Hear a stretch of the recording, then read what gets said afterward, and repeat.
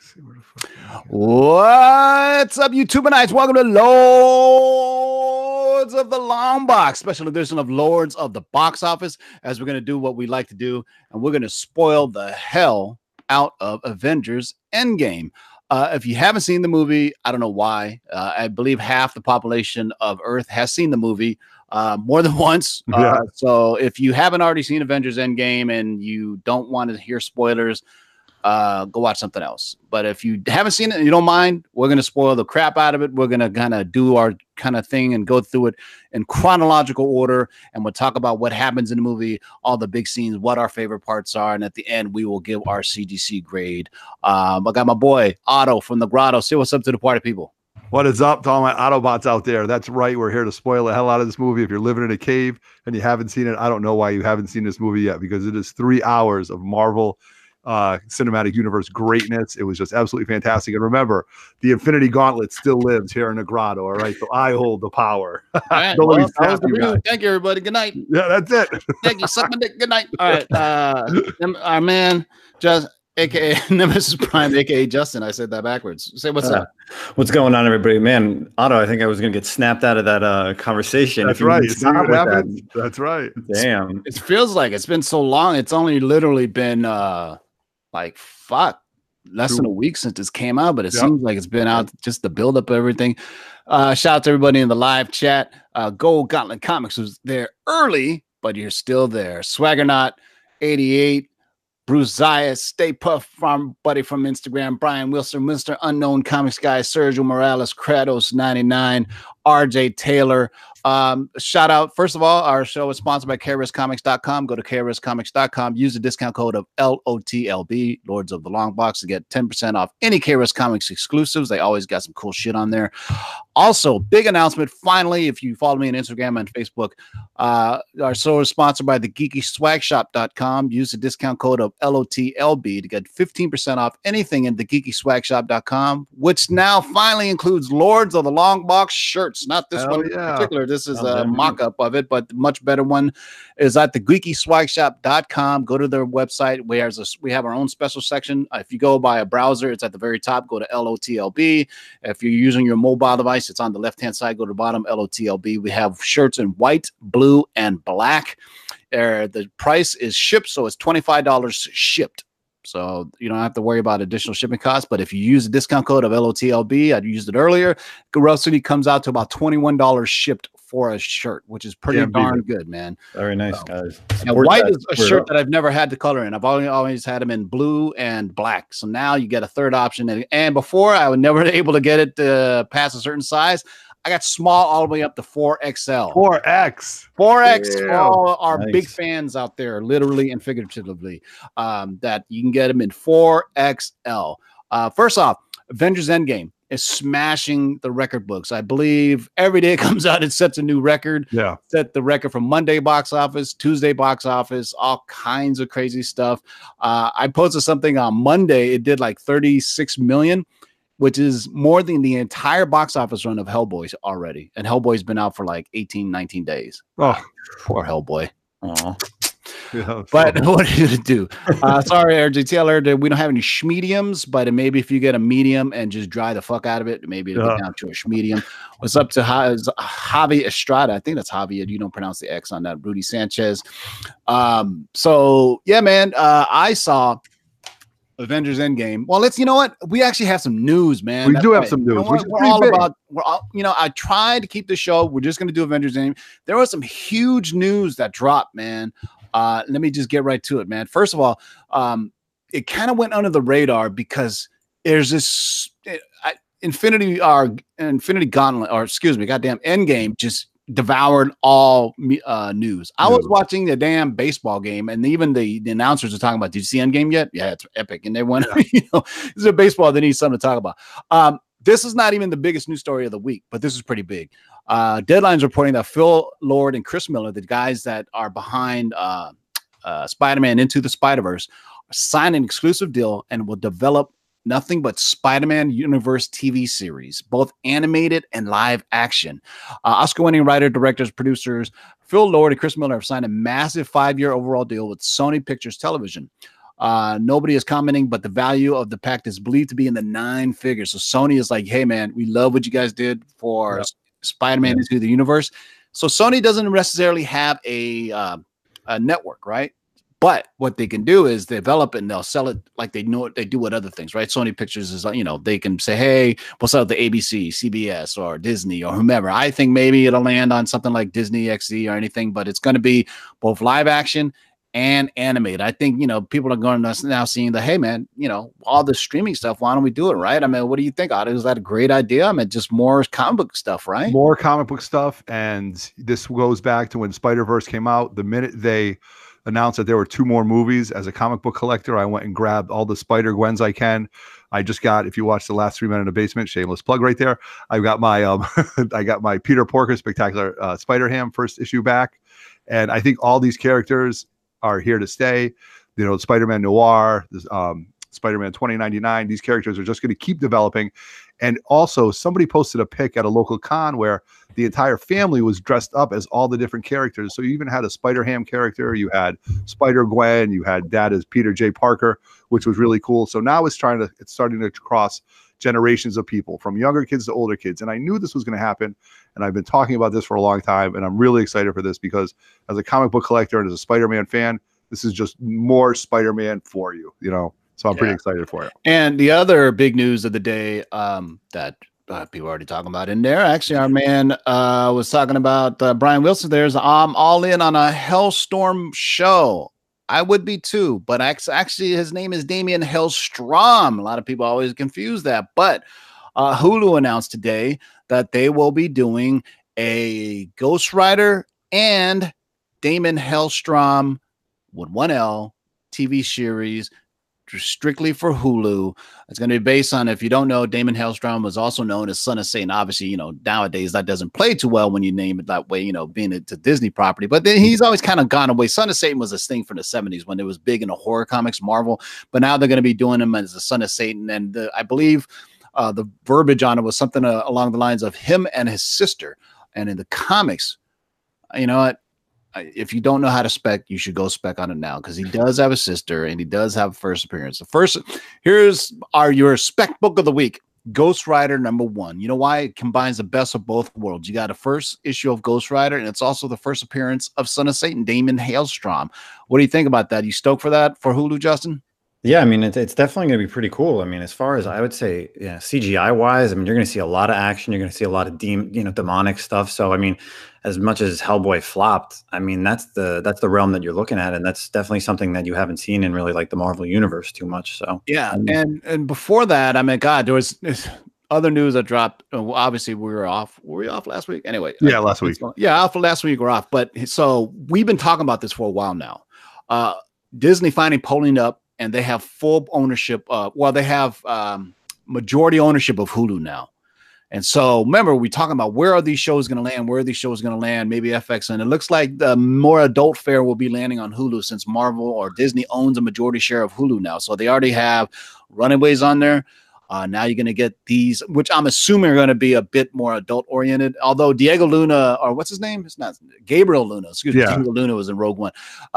Gabriel Luna has already been back, and he's going to be playing it. So it's going to be the Robbie Reyes version of Ghost Rider. But you got to figure Denny Ketch and original Ghost Rider are going to pop up eventually. It's got to be, right? But that, Ghost Rider #1 first, Gabriel Luna, people expect him a little bit when he was on Agents of S.H.I.E.L.D. Arguably one of the best things of Agents of S.H.I.E.L.D. was Ghost Rider. Right. I mean, even the graphics, everything, he was pretty badass in that. So you're going to get the car, but this paves the way for the kind of dark side of the Marvel universe, man. I can see Blade fit right up in there. Yeah, this is really funny. I just want to take a rewind. When Tebow was talking about this, a year and a half ago with Robbie Reyes coming on Agents of S.H.I.E.L.D. and stuff like that, when I was listening to the show, when I was a little young buck listening and, being a fanboy, I gobbled up those Robbie Reyes Ghost Rider books real quick. There's a bunch of variants. There's a Scotty Young one. I snatched those up real quick with the hopes of it. And then the Shield, when he was on Agents of S.H.I.E.L.D., it was really, really good. And now that it's happening, and as a comic book collector / investor, I'm hoping I get a good return on these books if I decide to sell it. So those books you can still probably get relatively cheap on eBay. I don't know what they're going for. So snatch them up now. And even the first appearance of Ghost Rider, that book, that book has been hot for a minute. Marvel Spotlight #5. It's always been hot because it's kind of like the Moon Knight thing where they're just waiting for the other shoe to drop. And it got hot also when Robbie Reyes was cast as and arguably he would have stayed longer in Agent Shield. It was just too expensive for the show to put him in there because I mean you got to admit that's some of the better CGI you've seen on TV on any show. Like when you look at Flash and you're like, oh look, land tiger shark. Oh man, that's kind of whack now that I think about it. You know, some of the special effects on it, but they spent a lot of money on that. And they just couldn't afford it, but toward Agents of S.H.I.E.L.D., they kind of wrote him out of the story to where he still existed, right? Similar with Deathlock, right? Remember Deathlock? That was hot, but I think they misused that character. And actually, that dude ended up doing something else. So he's like, I can't be it. I'm going to do a movie. But that was why a bad decision on his part. When's the last time you seen Deathlock do something? Right, exactly. Always news, man. Always news, and of course, the main news that is just enveloped all of pop culture, pop entertainment, record books, everything you name it. Avengers Endgame. We finally, years and years, well, probably a year after Infinity War, of speculating, of misspeculating.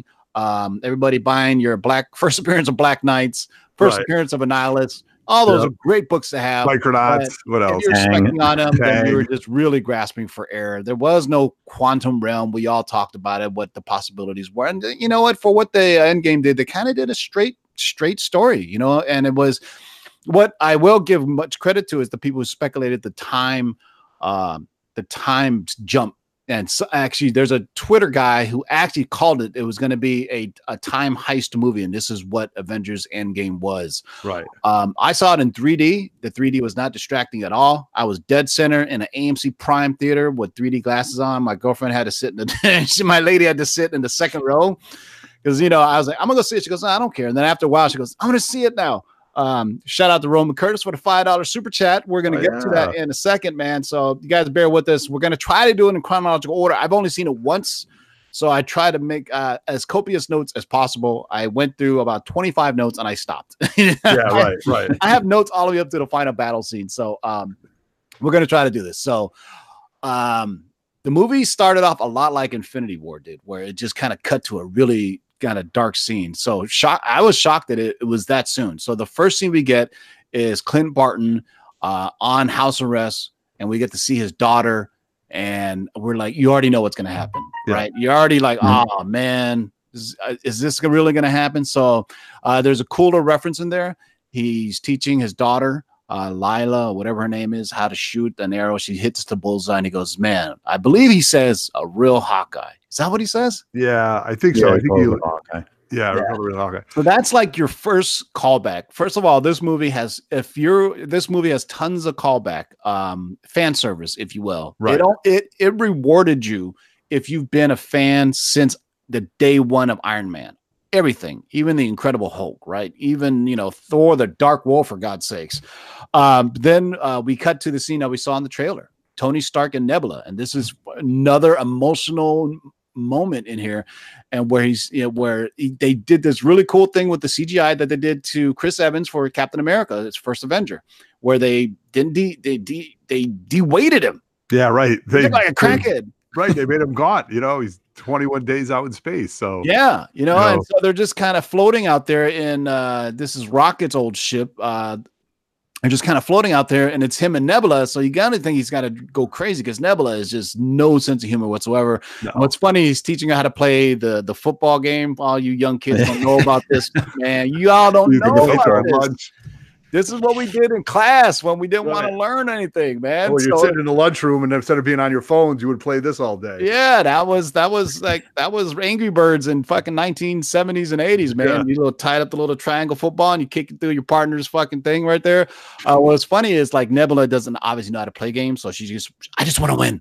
Right. So it was a nice scene. And then we cut to the scene with Iron Man talking to his helmet, just leaving a message for Pepper Potts.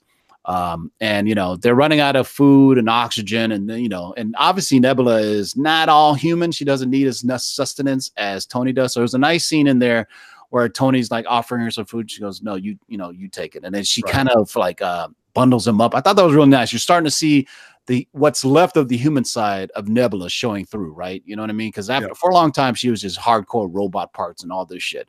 Right. And then they kind of drift off, and he's telling her, we only got 48 hours of air left, because they ran out of fuel. So if you run out of fuel in space, your craft will just, and help me out, Otto, you're the teacher here. Your craft will continue to move. It does not stop. That's right. Your momentum of gravity and things around it. That's how it works. So they're just floating in space. But it's really hard to tell. If you're in all of pitch black space and it's moving, you're not going to be able to tell anyway.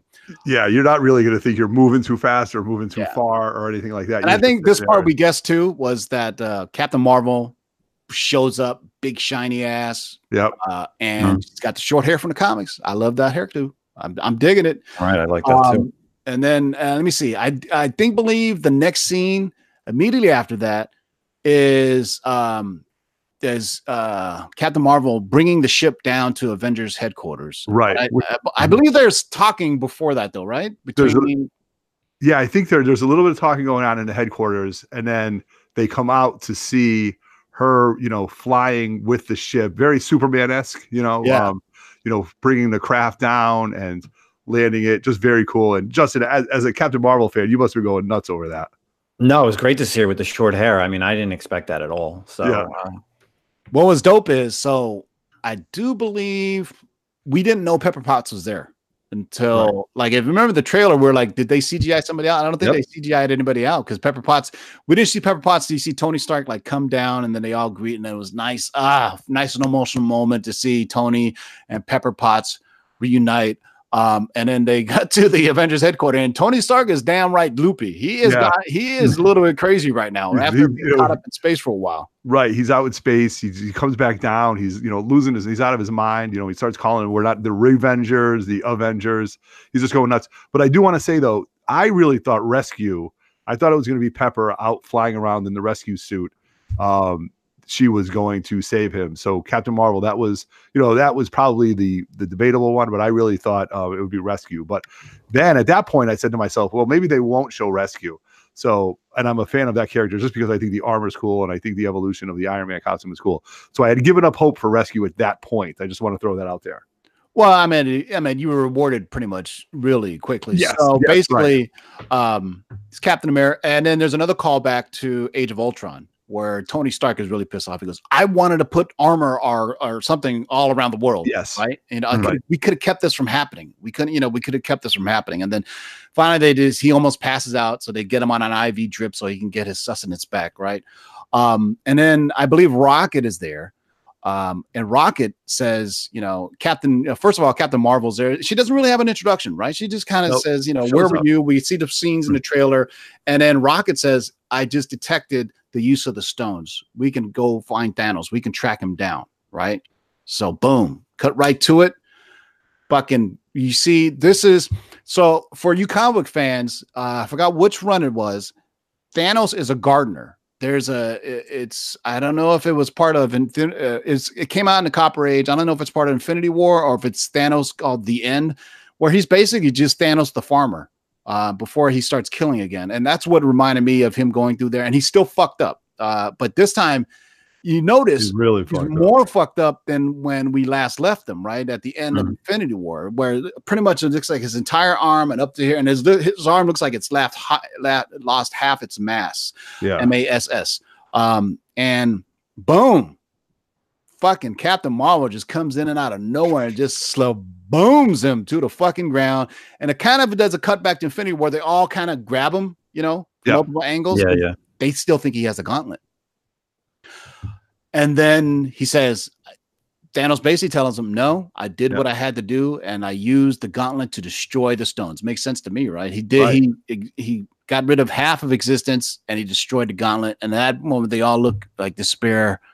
And then Thor says, boom. Thor don't say nothing. Thor just comes up there and lops that right off. For the head, and he just and that's the walk-off home run right there. And then, holy shit, we get the title. All this happened before they dropped the Avengers Endgame title. Right. And then, wait, who says to Thor? He's like, "Why did you do that?" And he's like, "I went for the head." Right. I think it was Cap or it was Cap or Rocket that said it, or no, maybe Nebula. Because remember, Nebula was a bit emotional seeing her father die, because it's all we'll get to it later, but it's basically all the years of just brainwashing her that she feels anything for her. Same thing with Gamora in Infinity War, where they think they killed him, and she starts breaking down and crying. Remember when it was the Guardians? Oh, And, yeah, and she feels. I mean, you're like, why? But it's this. It's Stockholm syndrome, right? You keep them prisoner, but then you show them any type of affection, and they are bred that way, or whatever.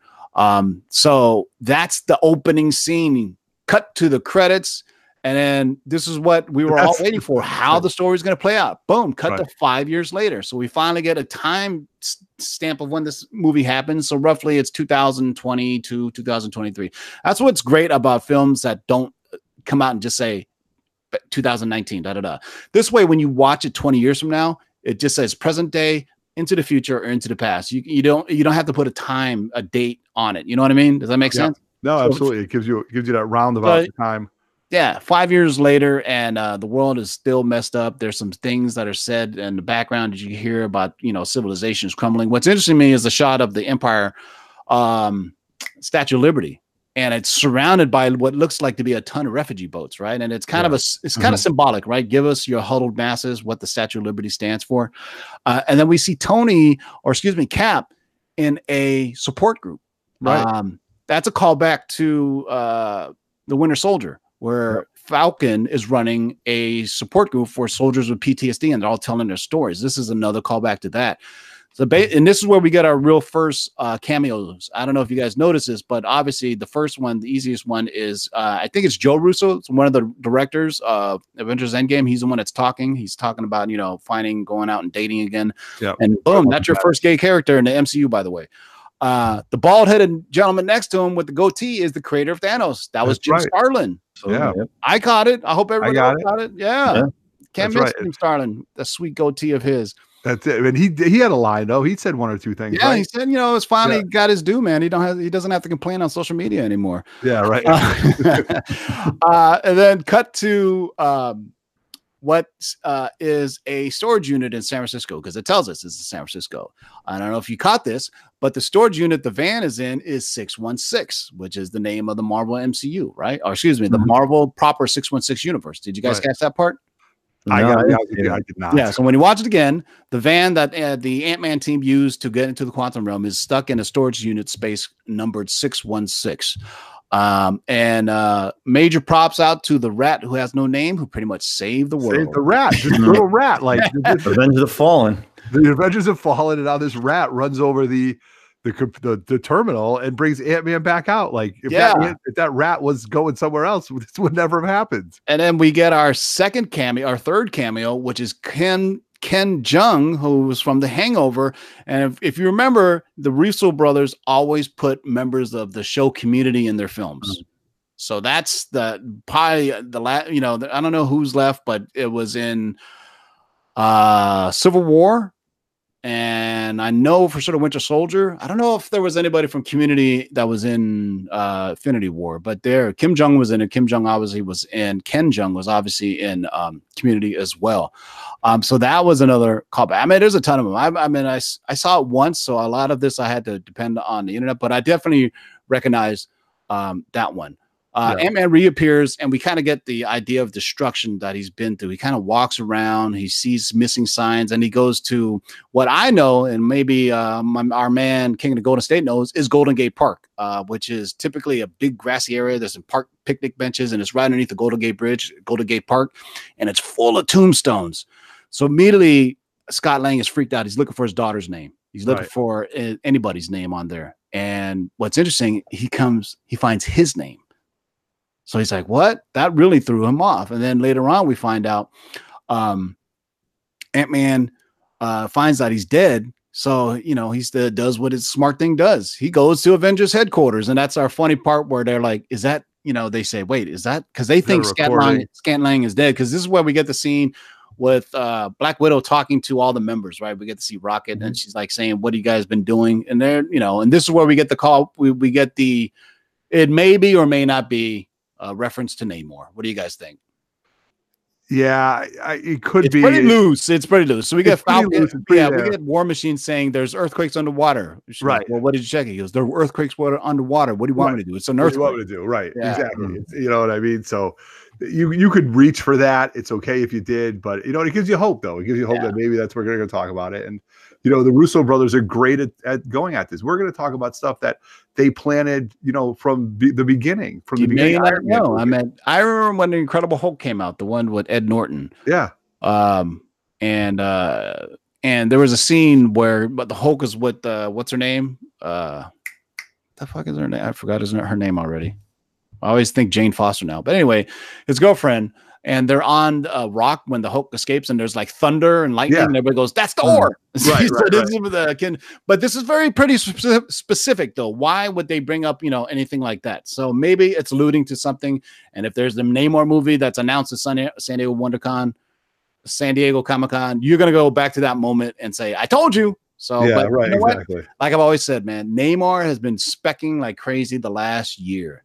Somebody knows something at Marvel Studios, and they tell a friend, and these guys are comic collectors, so it may be more true than you think, man, because somebody knows something, and that guy buys up, and somebody else says, look, you know what reminds me of? The scene in Trading Places, where the two old guys are trying to cheat the stock market, and people around them go, hey, man, they know something. Let's go buy the same thing they're buying. Yeah. That's how comic book speculation works, man. Right. I'm just saying that it happens with the variants. Comic book speculation is just like the old guys in Trading Places. Go get it now. All right, let me say shout out to some more people. Our buddy JLS Comics, King of the Golden State, holding it down with the wrenches. 00000 is here. Thank you for having a really odd name, but that was good. Dr. Manchu in the house. Thank you again for showing up, comic book brother. Rudy Sanchez, AG Surfer, our friend, Alfred 83 Comics from NY Warriors in the house, Amazing Murfinator from Bastin. We got a good 50, 60 people in here. We saw Discovery Bay in there for a little bit. Yeah, shout out to Discovery Bay for giving a shout out again. So Lang explains to the Avengers that it's been 5 years, but I forgot if he said it was 5 hours or 8 hours, but he goes, look, I was in a quantum realm and it was only 5 hours. And then immediately he goes, look, time works differently in the quantum realm. We can maybe go back in time and figure this out, you know, but I'm not smart enough to do it, essentially is what they're saying. And the only person alive that can is Tony Stark. So cut to Tony Stark and his daughter, another great scene. And then boom, Otto, you get your little moment there, right? You get to see the rescue helmet with Pepper Potts for the first time. Yeah, right. The daughter's wearing it. He's running around with it. You know, the daughter is there, and he's, you know, out, and he's at a lake house.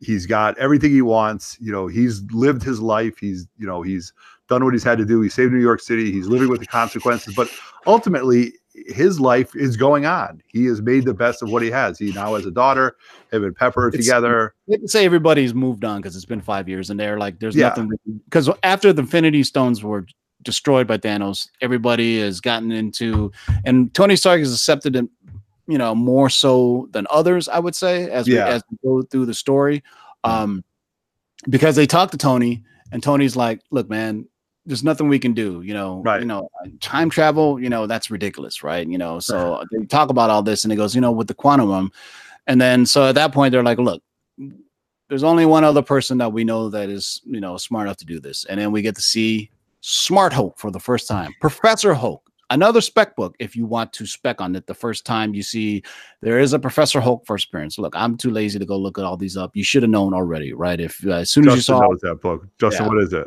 Is it the Hulk 377? Yeah, I think it's the 377, the green cover. You know, that book is already fucking expensive as hell. Yeah. So this is not like, you know, just Hulk or Mr. Fix-It or any of those guys. This is actually Professor Hulk. This is full on, you know, Banner brain and Hulk body. So, you know, it's a funny little moment between, you know, Hawkman or Ant-Man and Hulk, and kids are taking selfies, and they go, we want to take a picture. And Ant-Man, the kids are like, no, we don't know who you are. Big little guy. You know, it's so funny when Hulk was at the table and he's eating the food and it looks so small in his hands and stuff like this. And what I really liked about it is this gave us a version of Mark Ruffalo where you see him finally acting as the Hulk. You know, you had him as Banner. You had him, you know, when he was a big giant Hulk, you know, he kind of raged out. You didn't get to see much of his acting prowess as a Hulk. But here, the way they did the CGI and, you know, kind of melded him into it, I really liked it. You know, I thought It was good. I didn't think I was going to dig it, but the more and more I'm thinking about it, I was kind of liking it, you know? Yeah, he's more charismatic as the Professor Hulk, because I mean, every time you usually see him as just Bruce Banner, he's always with Tony and he's always scared to do something, or I mean, he's, you know, just coming out of being Hulk form, and it's not what it usually is. So him to actually, like you said, Otto, him actually acting was very, you know, very good, just a charismatic, being funny with the kids and being able. I think the technology finally caught up to allow that level of mocap in his face to show expressions, right? I think that's really probably why they're able to do it now, and they can go forward to doing it if Universal ever lets them do a full-on solo movie. Shout out to Bueller's with Comics in the house. John's Comics with Kids from the Comic Core representing. So we got some Buellers, some Comic Cores, Macedon Comics and Collecting. Everybody's coming on. I hope you've already seen it. If not, giant spoiler alert. There's a funny meme out there, like people are like, man, for 2 weeks people are like saying no spoilers for Avengers Endgame, and then the night of fucking Game of Thrones, that shit is spoiled all over the place. Right. People got into fights over this, right? Like you saw, like there was like articles that like guys were getting, somebody like decided to spoil it, and it was like a fight at a restaurant. Crazy dude in China just went outside the theater and started yelling out the spoilers, and he got dealt with. I don't promote violence, but the threat of violence always solves a lot of things. So, you know, you get punched in the mouth, it stops you from doing a lot of shit. Right. That's all I'm saying. What were you going to say? There was something. No, I thought I saw an article about someone getting out, you know, being hospitalized. I think that was that Chinese dude in China, man. Yeah, right. Was it a woman? But was it in China or was it in America? No. So the other one is somebody who got so emotional they hyperventilated and had to call paramedics. Crazy. I'm just saying, man, 22 movies in 10 years. There's a lot of people that have a lot of emotional investment in this. Yes. You know what I mean? And that's why there's things are so. Some people, I don't care about spoilers, and other people, no. I want to see how this plays out. This has been 10 years of my fucking life, and I will just give you a primer of how it affected me. Is FX was showing a marathon. Like I saw it late Saturday afternoon. So FX all day Saturday was showing a marathon of, I saw Captain America, the First Avenger, and I saw Captain America, Civil War. Perfect movies to see right before this. And we'll tell you why in a second, because I thought they were great notes. I mean, basically, as we go through the story, so they talked to Hulk. Hulk said, I think I can figure this out. It's not my forte, but we'll figure it out. So we get some funny scenes with, like, you know, Ant-Man going back and forth in time. At that point, I think Hulk and Rocket, they say, I think we can figure this out. We need to start recruiting some people. So Hulk and Rocket head off to New Asgard, which is in Turnsburg or something, I want to say. It's a real village that's in Norway. And this is something that nobody saw coming. This is Marvel marketing using their CGI to their best abilities by removing Fat Thor from any piece of promotional material on here. So Rocket, they head to New Asgard, and we see Hulk and Korg, member from that, and what I like to call the Big Thorowski. That's forever dubbed now the Big Thorowski, because he's got the cardigan and everything. We get some funny scenes with Korg. They're eating pizza, and you know, Thor is just like, fuck it, I give up, man. I'm gonna drink lots and lots of beer, eat lots and lots of pizza. I really, you know, I bring it back to when, you know, Miss Marvel was there, and Thor was really going through like some PTSD. Like this is where I think was very important, because when he first, you know, he was just sitting there, he was mad, he was angry, he was just, you know, he should have went for the head. I think he was putting the weight of the world of this impact on his shoulders. And now, you know, we go into this and he's pretty much given up. He's like, screw it, I'm just gonna get drunk and play Fortnite, you know, with Korg and the other guy. So Thor and Tony Stark are probably the most mentally scarred from this, right? Yeah. Because Thor was like, I should have went for the head, and Tony Stark is still, you know, reeling from. I mean, there's a scene where Tony Stark sees the picture of him and Peter Parker. So, it's, you know, in fault, it feels like he's responsible. Because remember, he brought in Peter Parker into his world, right? He recruited him to help him fight in Civil War and everything else. You know, he kind of feels like he's, you know, and there's a nice payoff scene at the very end for the emotional payoff on that. And, you know, forgive me if we're bouncing around. These parts they're all there, but they may not be in perfect sequential order. So basically, they recruit Hulk. They get Hulk. They get Thor. Black Widow goes and gets Ronan in a badass fucking scene with Ronan going through Tokyo, slicing motherfuckers up left and right. Right. You know, about time we see him do something. You know, he's just not badass beating people up with a bow. You know what I mean? I mean, we've seen like 27 seasons of Arrow just beating people with a bow. It gets boring after a while. Right. But he's slicing up ninjas, and that Japanese dude is actually a big time Japanese actor. He was in Wolverine, the Wolverine Origins, whatever, the Wolverine movie where he goes to Japan. Right. Yeah. He was actually in that movie. He's also in the movie The Last Samurai, plays a badass. His name is Henry Sonata or something like that. He's been in he's been doing ninja samurai movies since like the 80s in Japan. So it was nice to see that, you know, this cast was incredible. When you see the rolling credits, you're just like, what? Yeah. So Black Widow kind of talks Hawkeye at Snap. You know, he's like, for 5 years, I think earlier, War Machine alludes to it right before she goes out to get him, that, man, he's just been killing people. I've been killing bad guys. I mean, I believe right before that he was in Mexico taking out a cartel. So now he's in Japan taking over the Yakuza. If you imagine half the world is gone, that means the seedy underworld is taking advantage of things around the world, right? Because there's no police force, half of it is decimated. So the criminals are going to try to do what they can to get over, right? And the Avengers are thinking, no, this is not our thing. Been a perfect time for the Defenders come out there to help out, but you know, we see the Defenders, and also there's another reason for that as well.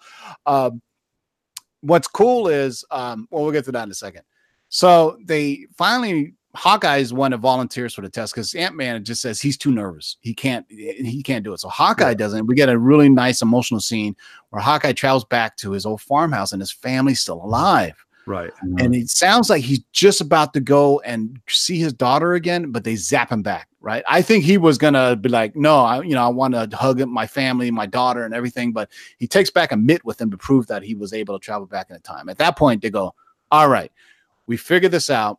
And okay, this is where the disclaimer of the show where I go, look, man, you can nitpick this film a lot. Any time travel movie can be nitpicked. And they even bring that point up where they talk about, you know, I think Rhodey says, we can't do this. Remember Back to the Future? We can't do this. Hot Tub Time Machine. Yes, Hot Tub Time Machine. Great. You know, we can't do this. We'll change our future. And then Hulk and Nebula basically say, no, if you go back and change something, it'll create you change time, it creates a alternate reality that goes in a different direction. There's a better way of putting it by other people that are smarter than me, but essentially the Ancient One actually describes it as well, that if you change something in a point in time, you'll create an alternate reality and where it'll go this way, but there'll be a main continuum. So for those who read comic books, it's easier for us to grasp, right? Yeah. We know alternate realities, right? Kind of. So when people nitpick like the time travel stuff, stop it. There's no such thing as time travels. You don't know. It's all made up. If you're basing your time travel knowledge off of Back to the fucking Future, then you're wrong too. You don't know. Nobody knows how time travel. Terminator, anybody? So you can make whatever time travel theories you want in a movie and just use that. You know what I'm saying? So that, you know, it was interesting that that funny part in the film where they're all like bringing up all these really Bill and Ted, Hot Tub Time Machine. Hot Tub Time Machine was a really obscure one where I was like, I saw that though. No, that was a great movie. They made a sequel, if I recall right. Right, they did. So they said, all right, so the plan is, all right, we need to go back in time. We all know, and they all kind of give, you know, they all have been involved in one of the gems, right? So there's a funny scene where Thor goes, yeah, I was involved. There was a whole dark elf, and dude, we got a Thor Dark World reference. We see Malekith, who, by the way, is huge right now in War of the Realms. Go read it. It's fucking epic. But anyway, War of the Realms, the actual end battle scene reminded me of something out of War of the Realms, which I'm reading right now, because everybody's involved. But I don't, just a tangent for those who don't think I read comics. But anyway, so we get to see Thor talking about the Dark World. It's funny. He goes, well, it's not really a stone. It's kind of like a gooey red thing that's inside of Jane Foster right now. Right. So they hatch up a plan that's like they set up teams. We're all going to retrieve. And at one point he goes, dude, do you realize at one point in time there was 3 of these things in New York all at the same time? Yeah. Right? And somebody's like, shut the front door. Yeah. So at that point, it's some of the funnier scenes happen at these moments, and some of the more poignant scenes as well. First, Thor and Rocket head off to Asgard. Where really touching scene, Thor sees his mother again. Obviously, she passed away in Thor: The Dark World. Yeah. We see Cap go back, and they go, and we've known this, that they were going to go back to the Battle of New York, because we see Ant-Man, Iron Man and Captain America head back to the battle in New York, and they see it from a different perspective, right? So they see right when Loki's getting arrested, and they know they have the Tesseract. So it's a scene that we've never seen on film before, where they're taking Loki down from Avengers Tower. Well, it's still Stark Tower back then, and they're going to take the Tesseract. And I believe, they're saying they're going to take it to Shield, or somewhere. But then we see Robert Redford come up and she goes, no, I am the director. I need to take that. And then it was funny seeing as Ant-Man goes into Tony Stark's armor and gives him a heart attack. Right. And then Thor's like, I think I can bring you back to life. I think I can do it. So he like gives him electricity to him to kind of jumpstart the Stark armor. The scene with Thor and his mom is really important because it's not just a callback to, him seeing his mom. She knows he's from another time era. Right. She's a goddess, right? She even says it. She was like a witch. She's right. I was raised by witches, Yeah, I know you're from another time era. And she basically gives him the pep talk that he needs. He needs it, right? He's so beat down on himself. He's so like, I got beat up by the bully mom. I can't do much more, anything good. So I'm just going to get drunk. And it was funny when they first got there, he looked at Rocket and he goes, my father has the biggest wine cellar here, so he wants to go grab a drink, and Rocket's like, no, come on, we got to do this. Yeah, so Rocket is the serious one. And it's funny is like it goes back to, as Otto has said, it goes back to the Thor mythos, right? The mythos of Thor and his hammer in the comics, and most recently the last 4 years of Thor comics, right? He was not worthy to wield Mjolnir, right? Who was worthy? It was Jane Foster's cancer character. And and spoilers if you hadn't read the comics, but Mjolnir got thrown into the sun, by the way. But I think it'll come back in the End of War Realms. I think that's it. What's up to my boy Big Easy from the NY Warriors representing. Comic Brains in the house, Azkaban. Hey, we're going on. We're almost halfway through the first half. Yeah. I don't know. I know this. It's a 3-hour movie. I'm trying to cover as much as we can. One of my favorite scenes before the battle scene is the Hulk and the fucking Ancient One shows up. Got some Doctor Strange love, man. I thought that was dope, man. So we get another interpretation of what time is, and actually the Ancient One, being the possessor of the time gem, knows probably more so than others. Right. And then we get to see, boom, she fucking straight up punches the goddamn astral form right out of Hulk. Yep. Right. It. Call back to Doctor Strange, right? The first film where she does it. Yep. And this is them not really knowing where they're at. And what's cool is we get to see a perspective of what's going on in the Battle of New York. So she's actually throwing down. You see her throwing ships left and right. And then you can nitpick and say, well, how come the Ancient One didn't help the Avengers? Because you know why? Just like in Avengers Infinity War, they said our sole purpose in life is to protect the Sanctum Sanctorum and the Time Gem. That's her sole job. And that's what she was doing. She was protecting the Soul Gem and the Sanctum Sanctorum. So that's why she didn't leave there. But it was cool to see that she was seeing what was going on in New York. So Banner says he doesn't know who the Ancient One is. Remember, she died before any of this. So he says, I'm looking for Doctor Strange. And she already knows Doctor Strange is destined to become the next one because she goes, she's performing surgery, 25 blocks down the street. And he goes, well, I'm going to need that Time Gem. And then, she his soul punches them out. Yeah. Now he's just floating around. And you can try to ascertain what's being said here, but what's cool is she draws a linear line for time, right? And this is when it tells you if you change something in time, they show something, a alternate reality will spawn off of that, right? And think about that for later for a second, because it'll blow your mind at the very end about this. And then Banner actually points to her, if I put the time gems back to where they are, it will restore the timeline back to where it was. Now, try not to think about it too much because obviously time travel is an abstract notion. So, when you say bullshit, this is not going to happen. No, you're basing your theories off of Back to the Future and Hot Tub Time Machine or any other movie, right?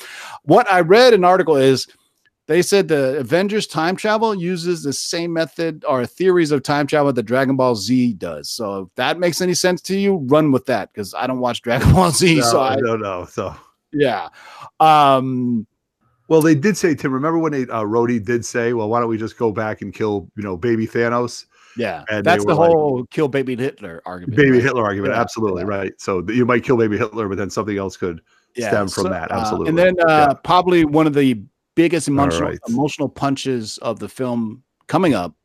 You already had some emotional jabs that, kind of made you, but the next one, we got Ronan and Hawkeye or excuse me, you get Ronan and Black Widow go to where the Soul Gem is, so we get to see the Red Skull again. So we know what's coming. We know what's coming. There's no way around it, right? And it's good that these two characters are there because they're probably the two Avengers that probably care about each other the most that are alive right now, right? Thor and Tony Stark, they're okay with each other, but nothing. They have the most history. So when they realize what they needed to, they're going to sacrifice, but neither one will let the other one sacrifice for each other. So you get a really cool scene of what you think is going to die, and then somebody what'd you guys think? I mean, that was, I didn't know who was going to go. I didn't know if it was going to be Black Widow or Hawkeye, to be honest with you. I was thinking more so Hawkeye because of the fact that we're getting a Kate Bishop, Disney Plus, and the fact that, we're getting a Black Widow movie. But I guess now, are we getting a Black Widow movie that's clearly a prequel, or is she just trapped in the Soul Stone and somehow they're going to get her out at some point? What? I mean, at that point, we started thinking that, but I mean, you have to let the whole movie play out because now you really got to think about it. And, if it is a prequel, if it's going to be, well, we'll get to that later. I'm telling you, if you try to think about it too much, I totally agree. You're trying to think of that while you're watching the movie. Yeah. So. No, if you do, then you really do yourself a disservice, right? Of focusing on the film. Because I thought about that and I go, they'll get her out toward the end. But then after the movie, I was like, oh man, what the fuck are they going to do with her? Right. And that's when we really think about it. Then we see Nebula and War Machine going to the Guardians of the Galaxy 1, basically, where Peter Quill's right to get, and I believe that's the power gem, if I'm not mistaken, because that's the one that Ronan and the Accuser eventually gets. Yeah. We get to see the scene of him dancing or whatever. And this is where something kind of really interesting happens, where a lot of time travel theories and movies, like if you go back in time and touch your former self, you'll fuck up the timeline. And two things can't exist in the same time period, right? That's another theory of time travel. But this one, it clearly, obviously, Nebula's wireless internet somehow connects with her other being, right? You got to think they're on this. She's stunk together. It's the same Wi-Fi password, essentially. Yeah. Thanos has it. So yeah, going on. This is where the movie really turned for me. It was like, oh shit, Thanos is gonna figure this out. So right, they grab the gem, and there's another callback to like a Raiders of the Last Ark where right. War Machine goes, "Hey, we can't just walk in there, man. Spears are gonna come out and just shoot us with poison darts and shit." Yeah, he doesn't know what he's talking about. Yeah, so they grab it and they go, "You ready? Let's get out of here." And then boom, he goes away, and then Nebula is stuck there, and I go, "Oh shit!" Because right before that, you see Gamora, Thanos, and Nebula talking, and she's like, they're going to talk about what they're going to do, blah blah blah, and then she starts glitching, and then she shows this thing, and you're like, and then you're like, Thanos already knows. At that point, Thanos knows everything that Nebula has seen. So in other words, he's seen himself do the snap, destroy half of existence, and he knows that he's going to do it because that's his belief on time travel, that you cannot change the past. Plus, he also doesn't know that they're going to do this, but he knows now where they all are, and they're all going to go. And so basically, they've made everything in Infinity War much easier for him, right? All he has to do is show up where all the gems are, and then he can do it from there. Right. But I want to say what's very unique about this is a different version of Thanos that we have seen so far, right? We've seen him with the glove and the Power Stone. We've seen him, get his head lopped off, and then we've seen him with all the gems. But this version, he doesn't have the stones. He has no stones right now. He has nothing. No, so he's just now badass. He's just badass, right? Yeah. He's just, he's a genius, and he's big boy. He's got his crew with him. He's got Maw. He's got all his people with him.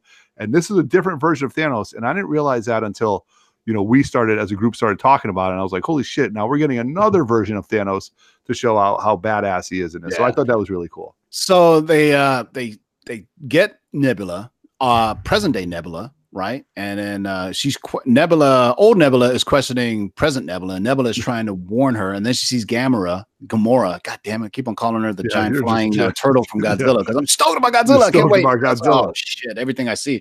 Anyway, so Nebula figures it out and like, I am gonna serve Thanos. And then Nebula even warns, and then she turns to her sister and says, please, this what he's gonna do is wrong. What he's gonna do is wrong. So essentially, she, there are actually different parts of her. So she takes like the part of her head that's got the same armor, this, that, and the other. And, so now her plan is, I'm going to travel back. And so they all snap back through the quantum realm, and they all show up. And then the next beat is they all notice Black Widow's not there, and that's another big emotional beat, right? They're like, you know, Cap. She's been with Cap, you know, Iron Man for the longest time. When did Iron Man show up? It was prior to this, right? Yeah. Iron Man shows up in his car. He says, "Look, I'll help you guys." Give Cap's a shield. He brings Cap his shield. Bring Cap the shield back. He's like, I can't keep it in the garage anymore. Yeah. So this is when he's like, you know what? Here's what you guys need to do. They work on the quantum realm suits, and then when they go, so we left that part out. But anyway, we're getting to the good stuff. You can't do goddamn everything. You can't do everything. You can't do a 3-hour movie in 90 seconds, especially when we're as geeked out as we are. So the next thing is they get all the stones, and Tony Stark makes a gauntlet for it. If you think that's impossible, that only an elf could do it, you don't read the comics, because in the comics, that's your next spec issue. It's forgot which Avengers issue is it, but it's a cover of Tony Stark wielding the Infinity Gauntlet through his armor. And I'll tell you right now, actually, Avengers Volume 4, number 12. There you go. That on the cover. Look at the big brains on Justin. I know. Look at the big brains on Brad. So that issue is, I want to say it's a Romita cover. If I remember correctly, it's a John Romita cover. It's Avengers. He's standing there and he's got the Infinity Gauntlet. So, you know, Tony Stark is the smartest man in the world. So he built the nanotech armor that can handle that. But if a human, I believe they asked who can wield it, right? And Thor goes, I'll do it. You know, but everybody's like, man, you're a little shaky right now. We don't know if you should be, because you'll snap something and want all the beer in the world as opposed to bringing back half the people, you know. And then, you know, Hulk says, you guys seen what it did to Thanos, and Thanos is incredibly powerful. I'm the only one that can wield it. So we get a really intense scene of the Hulk putting on the gauntlet. Is there a comic where the Hulk dons the gauntlet? That'd be a great spec book as well. I don't think so. Yeah. Maybe somebody in the live chat could spoil it, but I don't think that ever. Yeah, because that would a Hulk with the Infinity Gauntlet is almost overdoing it. Yeah, right. Like that's like volume 13, you know. Yeah. So Hulk gets it, and his arm is starting to get fucked up. It's going to his head, and then he's able to finally snap it, and it just gets fucked up, and then you just get silence. And then Ant-Man starts walking out. And he's like, and you see birds chirping. That should have been your first sign. There's more life. Because remember, half of life was wiped out. That means animals as well. Right. So, and that's in the universe too. And that's what Captain Marvel alluded to. She's like, this isn't the only planet this happened to. This happened through the entire universe, you know. So what was the difference in Hulk snap and Tony's Hulk? Well, it was obviously different. I mean, you snap your fingers and it's whatever you want it to do, right? It doesn't. Yeah, they even say to him. He says, that's all you need to think about. Just think of everybody bringing them back now. No changes. That's what they say exactly to Banner. Yeah. Right. So at that point, Nebula goes back to the quantum realm time travel machine, what have you, and she brings back Thanos' giant fucking ship. And this is one of the more impressive things I've seen on the big screen is Thanos' mothership raining down missiles on Avengers headquarters and destroying everything.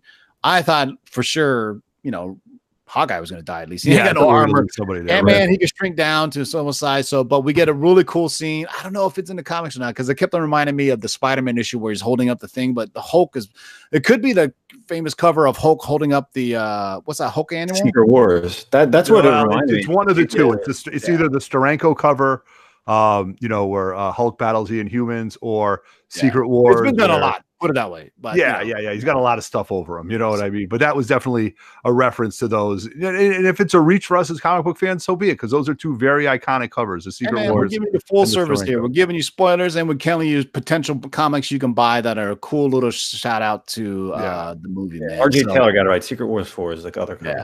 Yeah. Yes. So at that point, it's like all destruction is rained down. Cats and dogs living together. We think everybody dies. Everybody slowly comes to, and then they were like, where's the fucking gauntlet? Of all people, Ronan is the one that grabs the gauntlet. The most least powered one grabs the gauntlet. You're thinking, why? It's really cool scene that we saw a little bit of in the trailer. So I knew, Ronan was gonna. Holy shit! Now I think about it. In that scene, they CGI'd out the gauntlet in the trailer. Yeah, where he's running through it. They removed the fucking gauntlet from his hand in that trailer. So he's running through. And what's badass is he's going up the thing and those aliens come out. He straight up slices them in half. And I was like, all right then. then it becomes this kind of weird cosmic game of football with the thing. And I believe at one point Ant-Man grows. He has this little scene where he's running through trying to save everybody, and then does he grow at that point or during the battle? No, that's just before the at that point when Ronan runs through. The next scene is the three of them meeting with Thanos. So what's cool is Hulk is even though he's injured, he's still strong. But that's cool that they kind of depowered Hulk to make the fight a little bit even. But the money shot is Thanos just sitting there. You get Captain America, Thor, and Iron Man. I was thinking, oh my God, somebody's gonna die. Somebody's fitting to die. Yep. I mean, one of the heroes is gonna die. This is the culmination of Phase 1. If you think about Captain America, Iron Man, and Thor all had 3 movies. This is the culmination of that. This is these 3, the biggest ones. This is the Trinity of Marvel, right? The DC Trinity is Batman, Superman, and Wonder Woman. The MCU Trinity, and even in the comics.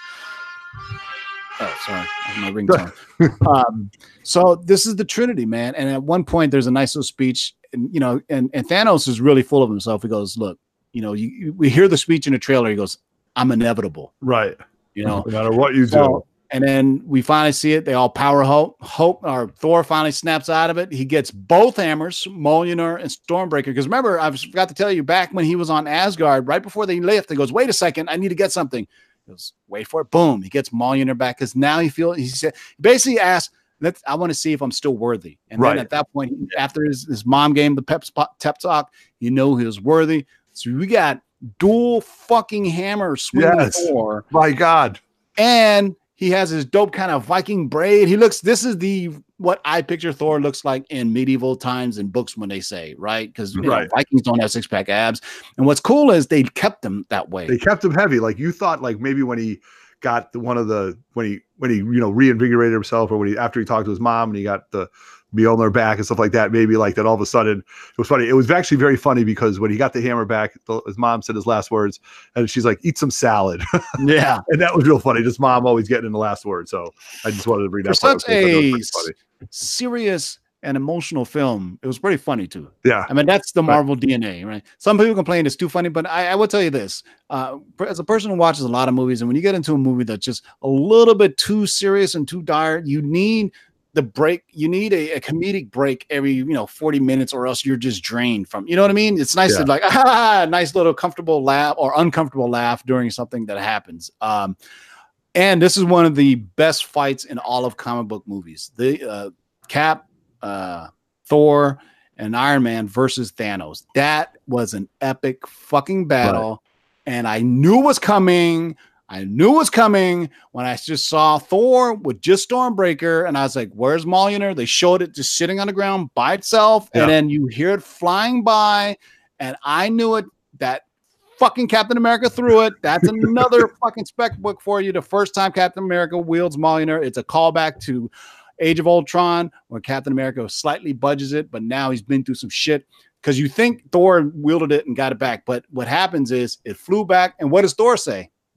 I knew it. I knew it. I knew it, right? I knew he was worthy enough, and he gives out one of the god damn. No, it's absolutely awesome. It is absolutely awesome. I mean, what's really even the best part about this is not even was it a callback, but they planted this seed. This is just another seed that they planted so early in Age of Ultron, in which they knew that eventually they were going to do this. So, as a storyteller, as a planner, just to throw those little things in there, and then just to bring it to fruition in the ultimate battle, is just, it's got my geekasm going crazy right now. I'll tell you what, man, the battle with Captain America with shield and hammer versus Thanos was badass. Thanos does this crazy thing like he's spinning Mjolnir to that part, and then Captain America does this thing where he uses Mjolnir and his shield at the same time. He throws them both and has them bounce off it, and this is a callback to Avengers, where the 3 are fighting in the forest. What happens? Remember, Thor jumps at Captain America, hits his shield, and basically almost decimates half the forest because the vibranium absorbs, right? So Cap does this and knocks fucking Thanos, but Thanos is still too powerful for him. He basically bitch slaps Tony, right? And then he breaks his shield. Boom. That happened in the Infinity Gauntlet, I believe, issue number 4 or 5, maybe 3. One of them. Fuck it. It's in all of them. So you'll see it in the scene where Thanos is killing everybody. Thanos breaks Captain America's shield in half. Right. And you're like, man, he's fucked. Right. Justin, did you think he was going to die at this point? At that point, I thought so, because that's even a callback to Age of Ultron, because Tony's dream in the beginning, when Scarlet Witch, mind wipes him, he has the broken shield and everyone's dead. So I at that point, I thought that was the end for Cap. Yeah. So, Tim, what about you? I thought so too, because this is where Cap is making he's the soldier he is. He got half a shield, he tightens it up, he goes, I don't give a fuck. And I believe at that moment we see all the Thanos forces come through. Right. And you're like, oh man, there's like only 6 of them. What the fuck? But you know what? Cap doesn't give a fuck. He's the soldier he is. I'm gonna fight to the very end. Remember, what does he say? I can do this all day. He said that since the first Avenger. I could do this all day. Right. And then there's you got giant fucking alien monkey creatures with armor on. You see all the crazy Zerglings. If you ever played StarCraft coming attacking, you see the first the Black Order coming out. Nebula's with them. Fucking all the ships that were in the Battle of New York, all the crazy caterpillar fucking monsters. The huge ones that would take. And Cap's looking there. I'm thinking, man, this is like Jon Snow at Battle of the Bastards, where you're just like, fuck it, right? And then Cap, here's a little static. Cap coming in. I was like, oh hell yeah. Cap. And then another callback to Winter Soldier. Right. Cap, on your left. On your left. Boom. Immediately, what do you see? You see Doctor Strange little swirly circles. Boom. The first people to walk in, our man Black Panther, Shuri, and I think it was his mom for some weird odd reason, right? What the fuck is his mom going to do there? I believe it was Black Panther's mom. It was, what's her name? Okoye? Okay, it was Okoye and Shuri and Black Panther with basically all of Wakanda behind him. And then at that, my theater was kind of dead. I saw it at 5 p.m. on Saturday, and there was only a few people applauding. But you know what? I was straight up going. I was like, yeah, fuck everybody around me. I didn't even care. I was like, yes. And then you see everybody start appearing. You're like, what? You see all the Wakandans. You see all the sorcerers from, because they're creating all these teleportation things. Doctor Strange, Wong, everybody's coming out, and then all hell breaks loose. And one of the craziest I will see this movie 7 times in the theater just for that end battle scene. Right. I just want to say it was funny the way it was playing out. Now and then the Guardians came out, and then Spider-Man came out, and when they were running towards each other, I almost said to myself, "My God, they're going to end the movie right here."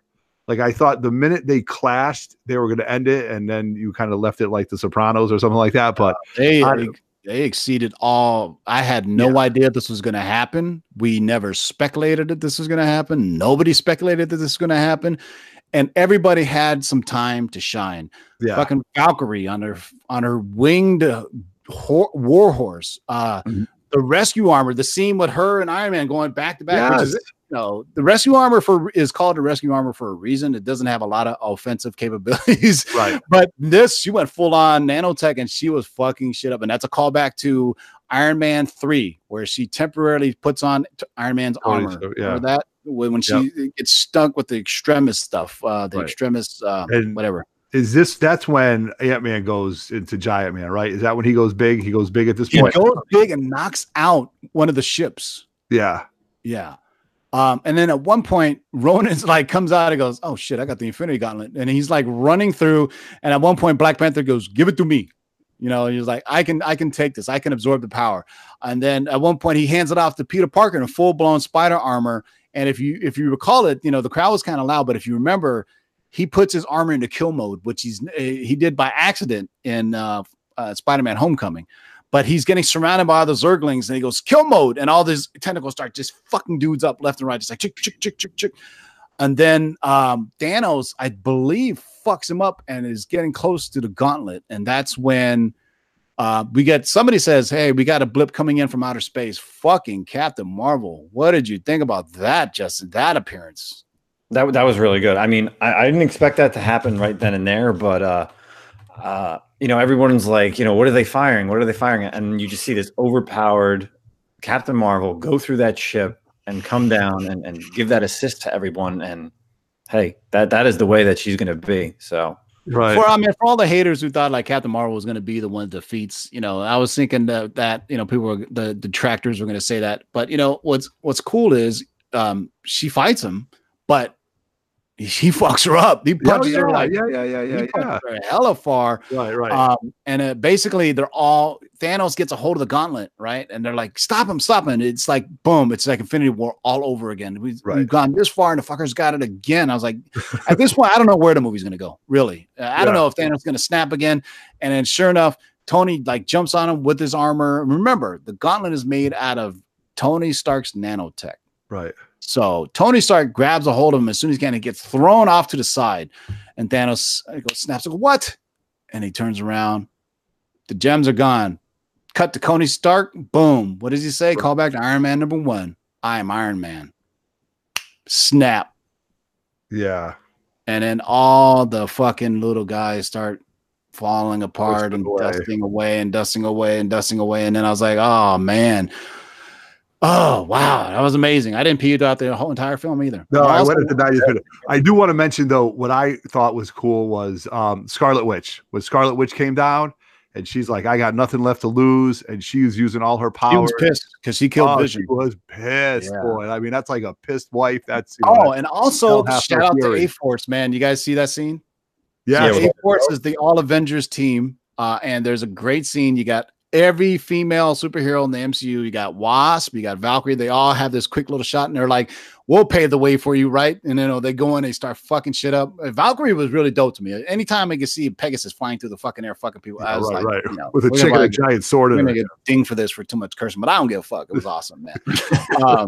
I'm seeing it again on Saturday, so yeah. But like you said, the A-Force thing, because so Captain Marvel comes down, and Peter's just beaten up after the bombardment, and he goes, hi. He's like, I'm Peter Parker, and then she goes, hi, Peter Parker. And that's when she gives him the gauntlet. She's like, take that from you. And then she takes it. And she's like, you sure you're going to be able to get through this? And Okoye goes, she's got help. And that's when you see Gamora, Scarlet Witch, all of them just very nice fan service and payback. Shout out to you, Russo brothers and Kevin Feige. I mean, to make a movie as satisfying as this is just, I didn't know if it was possible. People are going to hate it. People, detractors are going to take, the only thing you could really nitpick on it is the time travel stuff, for this, that, but for everything, if you've been invested in these films since Iron Man 1, I think you were incredibly satisfied. If you followed every little Easter egg that they gave to you, you gobbled it up and loved it, right? Because it gave you everything. They were fucking referenced the Dark World, for God's sakes, and that's one of the least. Now you're going to go back and watch it. You know what I mean? Exactly. So at that point, this is one of the more touching scenes. Iron Man is like, he's fucked up, right? We saw what it did to Hulk, and Tony Stark, even though his armor is still just a human. A really touching scene with him and Peter Parker. We already described how he felt responsible for Peter Parker, but now he's brought him back to life. Tony Stark got to live his life. I think Pepper Potts alludes to something like that. Really nice emotional scene with them. Tony Stark snapped what somebody's asking us. He used his snap to wipe out Thanos and his entire crew. That's what he did. And then Tony Stark passes away. Really, really cool. His light just flickers off. That's it. That's all we needed, right? Yeah. Oh, that's a fade to black. That's the classic cinematic fade to black, right? And then his eyes. Doesn't she close his eyes? Yeah, really incredible scene after that is the funeral of Tony Stark in his lake house, where every single star of the MCU was there, even the little kid from Iron Man 3. That was that tall fucking kid standing in the background. That was the kid in Iron Man 3 that helped him with his armor. The garage. Yeah. If you watch it again, it's funny because they're all in their own groups for their own franchise, right? The Guardians are together. You see Ant-Man, Hank Pym, Ant-Man, and his family all together. It's like these little things, and they all go back. And then in the very back is Captain Marvel, who's kind of just standing there stoically. She's the last one. So when I see it again, I'm going to see if it's in order of how the films are done. How the movie came out. Right. And then we see Nick Fury. Yeah. Nick Fury comes off to the side. Right. And then it's the classic Viking funeral, flowers going through the water, well, not really. They didn't, light it on fire or anything, but there's a nice scene also between Clint Barton and Scarlet Witch where, I really wish she could see this right now. He's referring to Black Widow. And then Scarlet Witch is referring to Vision. Like, I wish he could see this too. And then that cuts to another. It's almost like a Lord of the Rings ending. It was like, man, I hope they don't stretch this out too long. But man, it was just perfect the way they did it. Next is, you know, they finally figure, hey, we need to put the gems back to where they were in time. So Cap says, I'll do it, right? I can do this. He's just like, Mjolnir's nothing now. I'm just gonna hang. Just fuck it. I just pick it up. He's walking around. I will go back to all the different times, and I will put the gemstones back in their place. What's interesting is, I forgot to talk about is Tony. Right when all the heroes come back, Peter Parker like tells Tony, he goes, "Oh my God, I can't believe it. We were fighting Thanos, and then I snapped, and then I was just in this weird dream, and I just woke up, and I'm here." So I don't think they aged while they were gone, while they were stuck in the soul gem or whatever, right? Because there's another scene where he goes back to school and he sees Ned again, and it looks like he and Ned are both the same age, but then there's like a lot of other kids that are there. So I don't know if it was a reunion. So we'll find out very shortly when Spider-Man Far From Home. I will assume the beginning of Far From Home will talk a little bit about the events of that, and you got to think he's going to pay some type of homage to Tony Stark. Yeah. And Cap says, I'm going to go back in time and I'm going to fix everything. I'm going to put everything back, like, you know, what the Hulk and the Ancient One talked about. We're going to borrow this, and then we're going to put all the gems back to where they were in time, so that there aren't major alternate timelines. All right. He goes, all right, Tony, we'll see you in 5 seconds. Tony's not back. Tony, nope. And you see, and then I immediately saw him on the bench. I go, that's old man fucking Cap. I already know it. You know, I already know it. I read comic books. I know that's old man Tony, Captain America. Yeah. So, you know, we see him there, and it's nice. They don't actually tell you what happened, but he just says a ring, and then he says, you know, and then another major scene is Cap giving the shield to Falcon. A lot of people, I know Justin was a little disappointed, didn't give it to Winter Soldier. But in the MCU, Winter Soldier is a crazy serial killing assassin that the world knows is, and I don't think they would want him to be Captain America, right? That probably, especially a Russian assassin, you know, I don't know if that would play well. So, you know, Falcon seems to be the natural choice. He was in the military and in the comics. That's another speculation book when Falcon becomes Captain America for a while. So we get to see now more technology of aging. We had de-aging, de-weighting. Now we have fat suit Thor. So now we have old Captain America who says, you know, I just had to go and live my life. Now, don't try to think this through too long, because if you do, you're going to get thrown for a loop. Now, because he went back in time and he lived his life, which I believe Tony Stark told him, you know, you never got to live your life, you know, go live your life, something like that. Right. So it cuts to a beautiful scene with him and Peggy Carter. He finally got to get that dance. He got married. He probably had kids, but it takes place in, it looks like the late 40s or something. Yep. Late 40s. I was looking at the cars very carefully. I know my cars, goddammit. Those are late 40, 47, 48, right around there. Not 50s yet. That looked like 40s, and plus the music they were playing. Wasn't rock and roll, but, you know, Cap isn't a rock and roll guy. He's right. It was more like, yeah. And so that was just a great scene too. Cap got to live his life. Now, if you're thinking, how did Cap go back, place a time Jones, and then live in this timeline? Because it would have splintered off into a separate reality if he would have married Peggy Carter. Now, I also think that he still has the ability to travel in time, and maybe, just maybe, and it's wide open like this, maybe he time traveled to that time to tell them and give Falcon the shield. If you think about it a little bit too much, you know, it's cool fan service either way, but if you know, that's why I'm telling you, don't try to think about it too much, because time doesn't exist. But what I want in the chat room make you think about it, because I didn't think about that as far, you know, because then you also think about that there's two Caps in that timeline, one's Frozen and one's him. But what really brought me to justice with that is that, you know, Captain America, what he went through, we saw everything that he went through. He was frozen in time. He was a man always out of time. He never really belonged there. And this was him, like, just doing what he wanted to do. He got his girl. He got his dance. It was very, very peaceful to me. You know. Yeah, I teared up on that because I'm getting a little tear right now. I'm getting a little tear right now. You guys, I'm telling you, it was very. What I tell you guys 30 minutes ago, right before this, I saw Captain America: The First Avenger and Civil War. So at the very end of First Avenger, where he's like, you know, hey, save that dance, I'm gonna get it, you know, and then so go back and watch Captain America: The First Avenger, which is a great movie, by the way. Joe Johnston kills it in that movie. Cap's right about to sink into the ship, and then he dies. He gets frozen. He wakes up, and, you know, and then during the post-credit scene is Nick Fury telling him, Cap, you've waken up, and it's 40, 50 years later. Right. And then Cap tells him, he goes, he says something like, I promised somebody a date or I had a date. And it's always bringing back to Peggy Carter. That's why. And when I saw Civil War, or excuse me, Winter Soldier, right after First Avenger, he sees Peggy Carter on her deathbed. And she's the one that tells him, you never got to live your life. Right. Right. So that's why this scene was extra emotional for me, because it went Cap's full story is full circle. Right. We may not have seen it, but he got to live his life. And if Chris Evans wants to come back, the Russo brothers have another movie, Captain America and the Howling fucking Commandos after World War II.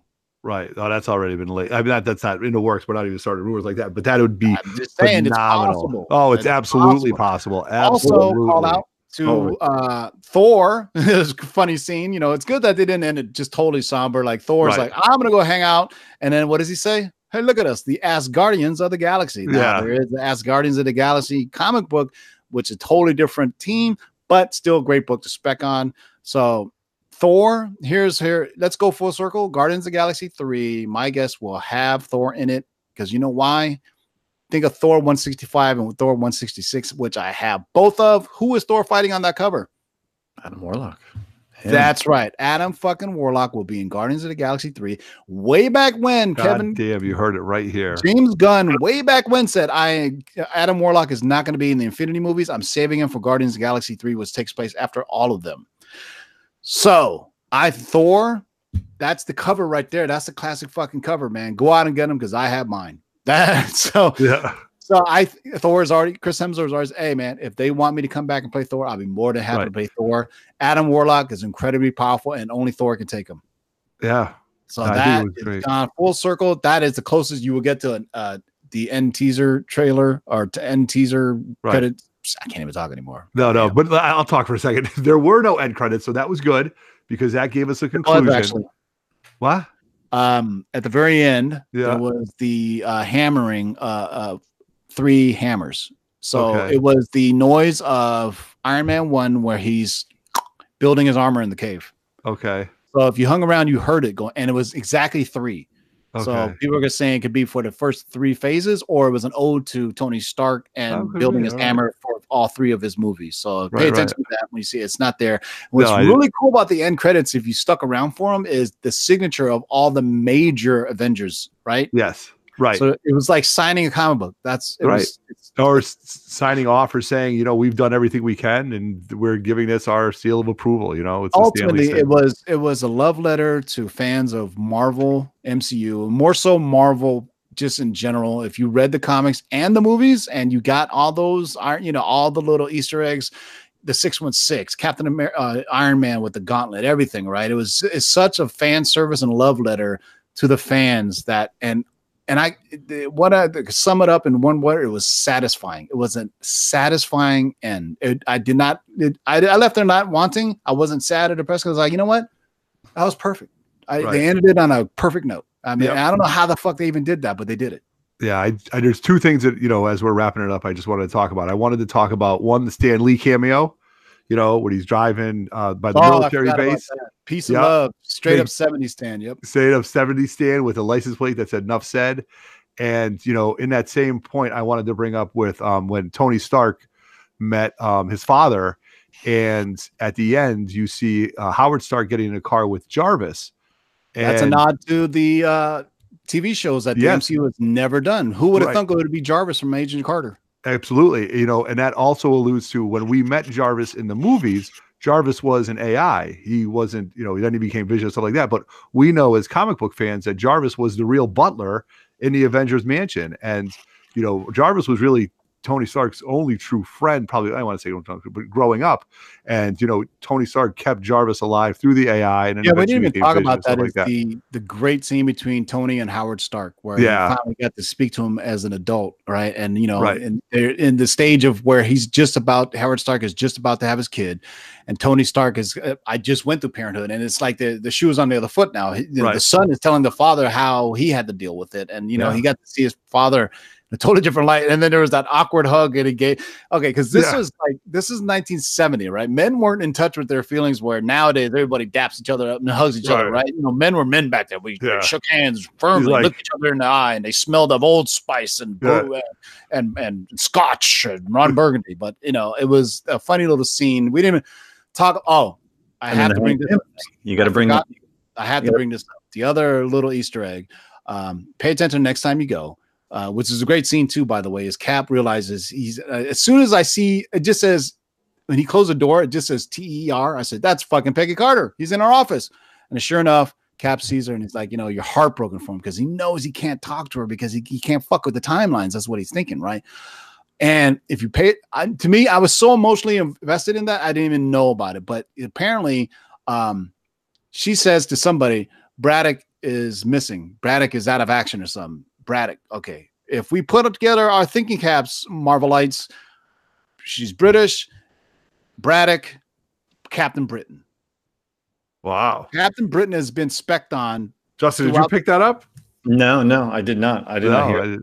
Pay attention next time you go, and when you buy the DVD, it'll probably turn on subtitles so you can pick up what she's saying. So she says Braddock, and people have said, some sites have said, "Oh, could it be?" It's like, of course it is. Who else's name? Why would they drop the name Braddock at all? It's fucking Captain Britain. Exactly. If you remember, there was some spec about Captain Britain like 4 or 5 months ago.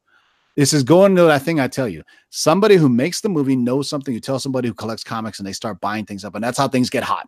Right. And that book got hot for a quick minute. Got hot for a quick minute, and it's going to spike again because he goes, Braddock is either she says something like he's missing or he's on the case or something like that. He's unaccounted for. So this is the 70s. So, Captain Britain can be coming down. That would be really crazy. I mean, if you think Iron Man, like who wants to see an Iron Man movie? People are thinking the same thing. Like who wants to see a Captain Britain movie? But hey, they'll make it. And I think that's all the Easter eggs. Oh, it's a lot, man. Whew, there's a lot of stuff. There's stuff. So hopefully the second time you watch it now, that's why after you see a movie, get all the spoilers. So when you see it a second time, you can look out for them. And then you'll be like, you know what I mean? Because, I was really like into this film. So it was hard for me to like just notice everything. Second time going through, I'm going to try to take it in all invisibly and unaudibly. So let's do it. What's your CGC grade, Justin? I give it a 9.0. 9.0. All right, Blue Label. Blue Label. And what about you, Otto? Oh, I gave it a 9.8. 9.8 signed by Stan and Jack. So I give it a near gem mint, man. I give it a 9.9 yellow gold fucking label signed by Stan Lee, Jack Kirby, Steve Ditko, and Kevin Feige. Because Kevin Feige did something incredible. I don't know what's going to happen, but in Feige we trust. Encase that man in a protective whatever time capsule, so nothing bad can happen to him. But yeah, AG Surfer agrees with me. 9.9. I meant I had such high expectations for it, and it met them all. That's why it has such a high grade for it. If I set the bar really high and you meet it and surpass, I didn't think it could be surpassed. To be honest with you, I mean the first 2 hours are slow if you're not invested in the MCU. Right. But if you are invested in MCU, seeing all the films, I think the first 2 hours are pretty cool because especially when they start going back and seeing other parts of themselves. Now I'm thinking to myself, wait a second, did they refilm this or is this something that they just took out of the original films? Yeah, definitely. Like when they're on whatever the planet that they do the Guardians of the Galaxy, the first one, like you see Star-Lord in a different camera angle and you think it's really just them playing off from the movie, but it's not. And then there's a time where there's no music. And Peter Quill's singing, and War Machine and Nebula are right there, so it's them actually redoing that scene. So, and is that Natalie Portman, or is that Natalie Portman B footage that they already had laying around? I think that's Natalie Portman. Yeah, because remember you was like, "Hey, I was like, hey, she's at the premiere." I was like, "Man, everybody's at the premiere." I think that was it. I think all those people showed up for that. I think you could get them all there. I think all those, I definitely think that was her. And what's amazing, we didn't even talk about the premiere. The premiere was at the LA Convention Center. That's how big it was. I believe it was 6,000 seat. They built a Dolby Cinema 70-foot wide projector screen. 70 feet. Oh my God. In Dolby. And it was 6,000, either 2 or 6,000, but obviously much bigger than anything you would see it's like, bigger than IMAX, right? You get that many people. I'm trying to think how big. I think IMAX is like 700-800 people could fit in an IMAX theater. Yeah. But that is the biggest premiere ever in the history of films. I mean, they went big for everything. Right. And it should be though. And right now, I think it's like critics are 95, 96%. Fans are like 94%, Rotten Tomatoes. So they did it financially. They did it critically. I mean, I think hey, give fucking Robert Downey Jr. An Oscar for this, since it was his kind of swan song. Really, I mean, it was really his movie. It was about, you know, his arc. Since he started this, and if Iron Man 1 failed, what would have happened? Yes, exactly. And this is also a coup de grace to his as a professional actor. You know what I mean? He lasted through this whole thing. He started from day one.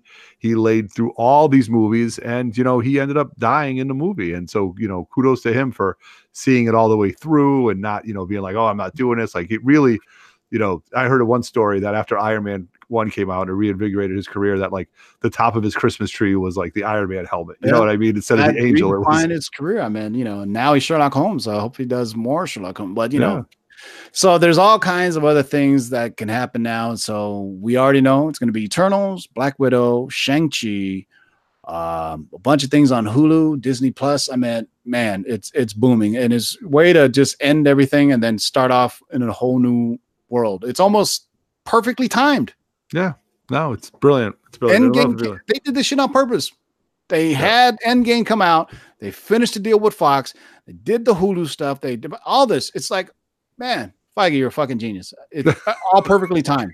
It's perfectly timed. Endgame ended. Now the people want it more and more. It's like they gave him an 8-ball, and they said after they snorted it off, they go, okay, boy, boom, you can get 3 ounces now, but you have to wait. Right. That's a horrible reference. Kids, don't do drugs. All right. Any last words, Justin?